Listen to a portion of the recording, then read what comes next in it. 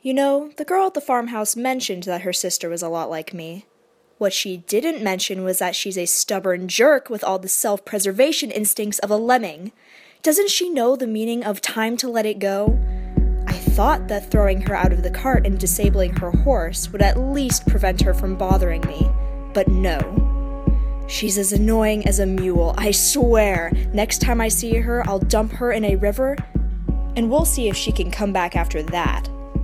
She had the audacity to sneak into my cart, you know? And she somehow, I don't know, suborned the dogs to her side or something, because they didn't raise a racket when she arrived. Those traitors. I get attacked and all they do is wag their tails. She really got the drop on me. She's good. But she's so dumb, too. You know, she did all this for her sister's coat. The one I got back at the farmhouse. Who holds someone at gunpoint because of their coat? I swear, I would have let her shoot me just out of spite and the indignity of it all.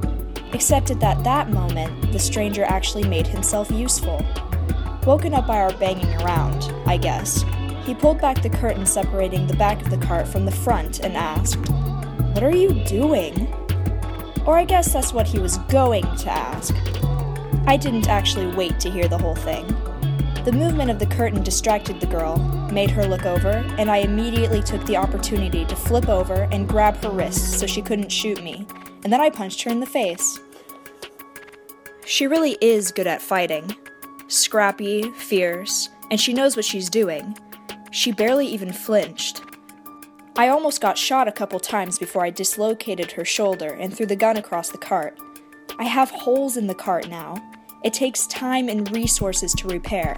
Time and resources I don't have. And she didn't even care. She was so unrepentant about it. I threw her out the window. "It was payment for services rendered, you jerk!" I yelled as she fell to the ground with a thud. I whistled for the dogs. They weren't in their harnesses, but I've made contingencies for this before. They grabbed onto the tethers and pulled the cart away.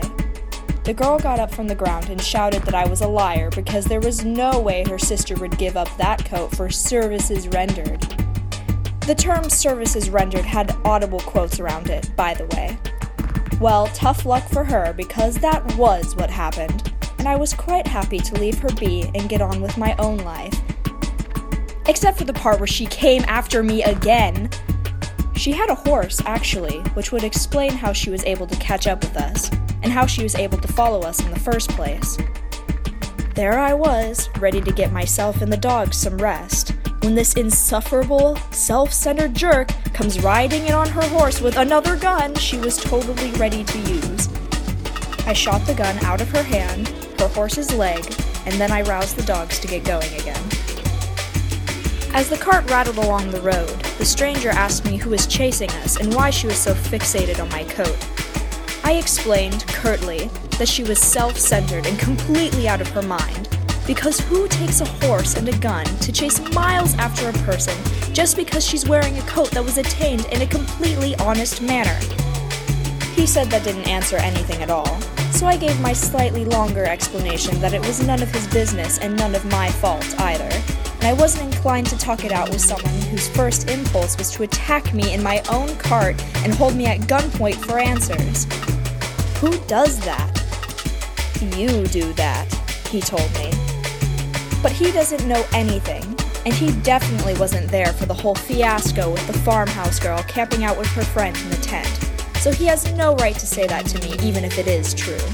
Which it's not, because I'm actually a reasonable person with reasonable human responses to everything, and if he tries to tell me again that no one wears gas masks anymore, I'll attach a gas mask permanently to his respiratory tract.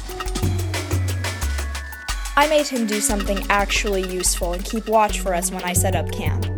He's freeloaded in my cart long enough, and he dozed nearly the entire journey to the campsite, so it's only fair, I think. But he couldn't even do that right because 4 hours later the girl comes back, sans horse and sans gun, but somehow thinking she can hold the stranger hostage anyways. She'd snuck up on the stranger and put him into a chokehold, and threatened to snap his neck if I didn't give her any answers. I told her she might as well go ahead and do it, because the stranger was basically useless, and had caused me nothing but trouble since I first picked him up, and she'd be doing all of us a favor. He looked rather hurt at that, but it was true, so whatever. I don't feel bad. He can complain when he stops getting himself into trouble. The girl wanted to know who I was and how I got that coat, and what was I doing in the company of the scientist's assistant, you awful, horrible person, etc., etc. I told her she could go throw herself off a cliff, and added some helpful suggestions on how to make her death as prolonged and painful as possible. She was irritated, and had some stupid notion that since I hadn't attacked her yet, I must actually care about the stranger, so she threatened to break his arm, and I informed her that her violent intentions would only make it difficult to make friends. "Like you're one to talk," the stranger muttered. "You make the mistake of thinking I actually want people around," I told him, and marched back into the cart to fetch my gun. Or so the girl thought. She dropped the stranger and leaped at me, intent on stopping me from reaching my weapons, which gave the stranger a fantastic opportunity to grab her leg and trip her, and gave me the fantastic opportunity to punch her again. She hit me a few times too, and gave the stranger a good bruising to the ribs, but I managed to knock her out in the end, so ha! I didn't want to rouse the dogs again, and the girl had proven to be annoyingly slippery, so this time while she was incapacitated, I took the opportunity to truss her up and lock her in the trunk. "Keep a proper watch this time," I told the stranger. "I'm going to sleep." And then I did just that. When I woke up, I hunted up some food for us and opened the trunk of the cart. The girl had been pressing her ear against the door, so she fell out onto the grass with a yelp. Since I'm such a benevolent and forgiving person, I didn't make any scathing remarks about it. Just told her that if she wasn't going to attack me again, she could eat with us. Freeloader that she was, she agreed, so we spent most of the meal glowering across the fire at each other while the stranger attempted to make conversation. Terrible conversation, I may add. Who even cares about what happened at the farmhouse? He has bad priorities. The girl jumped on the bandwagon too, though, so they collectively badgered me into graciously retelling the whole event. I ended up grudgingly passing on her sister's message. Something about home always being there for her or something. I wasn't too bothered about the details. She was silent, watching the fire. The sun had risen by this time, hidden behind a wash of cobalt-gray clouds. The girl was caught between the pale shadows of the day and the dark orange of fire. Her eyes were dark, not empty, but terribly hollow and still, as a hunter in wait. She was watching. We sat so quiet and still as we waited, I barely blinked. I barely breathed. I barely remembered I was anything but something waiting. Then she stirred, and the spell was broken. "Thanks for telling me, I guess," she said. The animosity drained from her bones until she looked oddly deflated in her shoes and coat. I didn't say anything. There wasn't much to be said. The stranger, however, didn't catch on to any of that. "Who are you, anyways?" he said. "Isabella," she said. "You can call me Isa, but you can't call me Izzy or Bella. I'll cut you." "Wow, okay," he said. "I'm Khalil. Nice to meet you." At that point, I couldn't resist interjecting. "You call this nice?" I said, disbelieving. "She's crazy. She chased after us for who knows how many miles over a coat. Did you forget the part where she threatened to break your neck?" He gave me what might have been a withering look, if I actually cared and if he actually was intimidating as a person. As is, he just looks kind of sad and waif-like, a delicate, trembling fawn, and I'm sure anyone who saw him would feel the vague urge to coo gently and feed him some bread. "Did you forget the part where you told her to go ahead and do it?" he snapped, crossing his arms. I didn't have anything to say to him about it at the time, so he turned away and talked to Isa instead. I'm sure I wouldn't have been too terribly upset if he'd just up and died during the whole fiasco. I've had a lot worse deaths in my life, and in the grand scheme of things, I've only known him for, a month or something, and the whole time he's been nothing but a trouble magnet. But it's not like I wanted him to die in particular. I was just mad or stressed or upset or something. You'd think he'd be a little more grateful after I've carted him around the countryside and saved his sorry hide from the mob in Cinder. Teaches me to do something like that again. Next time I'll leave him behind, like I should have the first time I saw him. God, what was I thinking? First rule of survival is not to take on someone else's problems, or you'll meet your unfortunate end with them too. Should have left him behind at Ashtown, and no sympathy for his plight. He's my age, he can take care of himself, and if he can't, it's none of my business. I'll leave him at the next town for sure.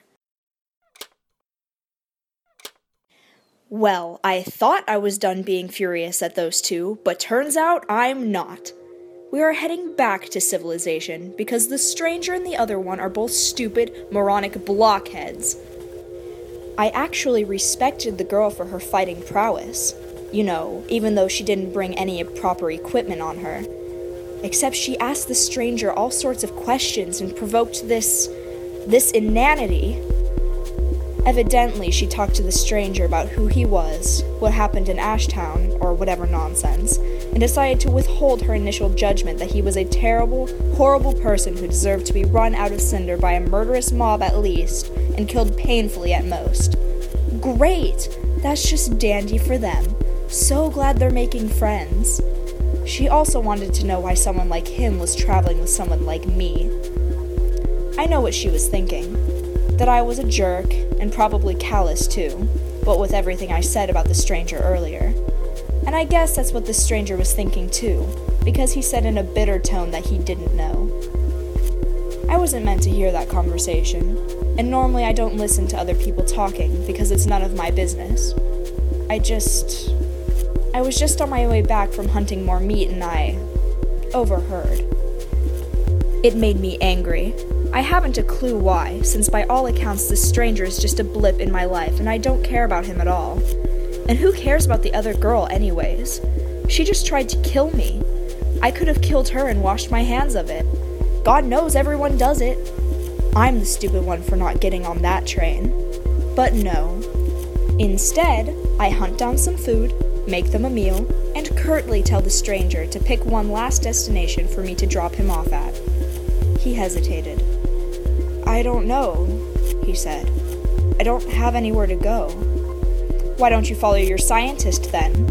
I said. It was a cruel and cutting thing to say, I knew, but I was feeling cruel and cutting at the time, so who cares? It doesn't matter anyways. He flinched. The girl frowned at me, like she had any part in this conversation at all. No need to be such a jerk, she said. You're one to talk, I said. Why are you here? You're not invited. Go back to Cinder. No, she said.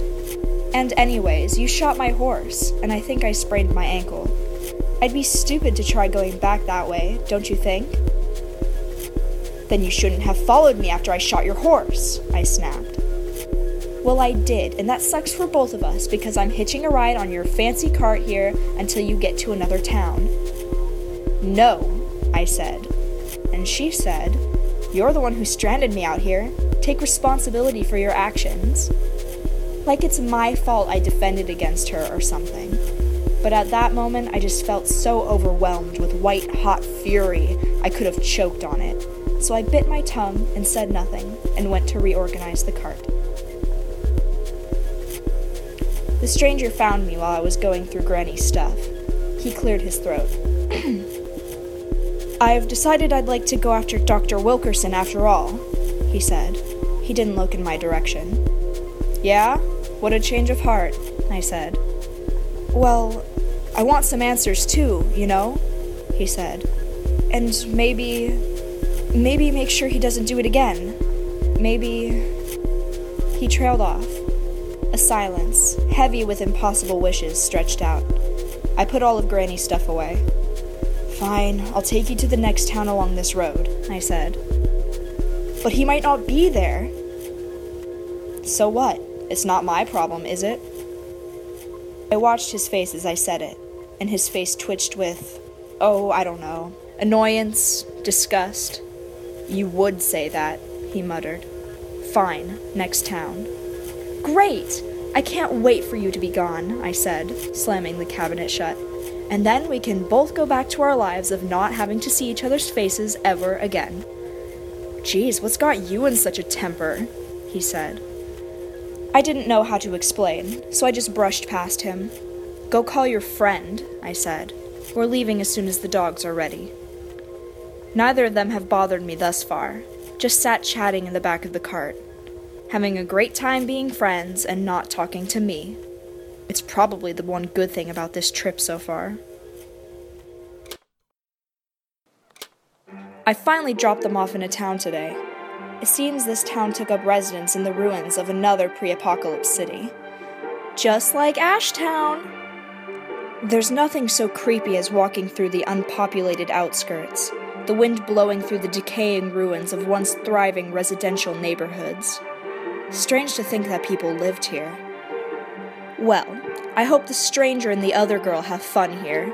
I dropped them off in the populated area, where people have repurposed the old buildings and gotten electricity and plumbing working again. The stranger didn't say goodbye this time, just glanced at me once before walking away.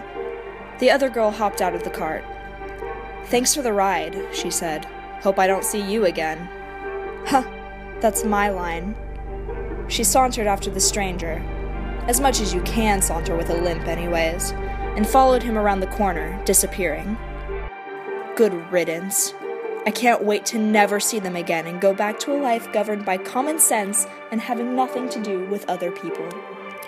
Right now, I'm taking the cart straight down the street. If I follow it long enough, I'll leave the city, eventually. Wait, hang on. Is that... There's no way. That doesn't make any sense. I'm going to go check that out.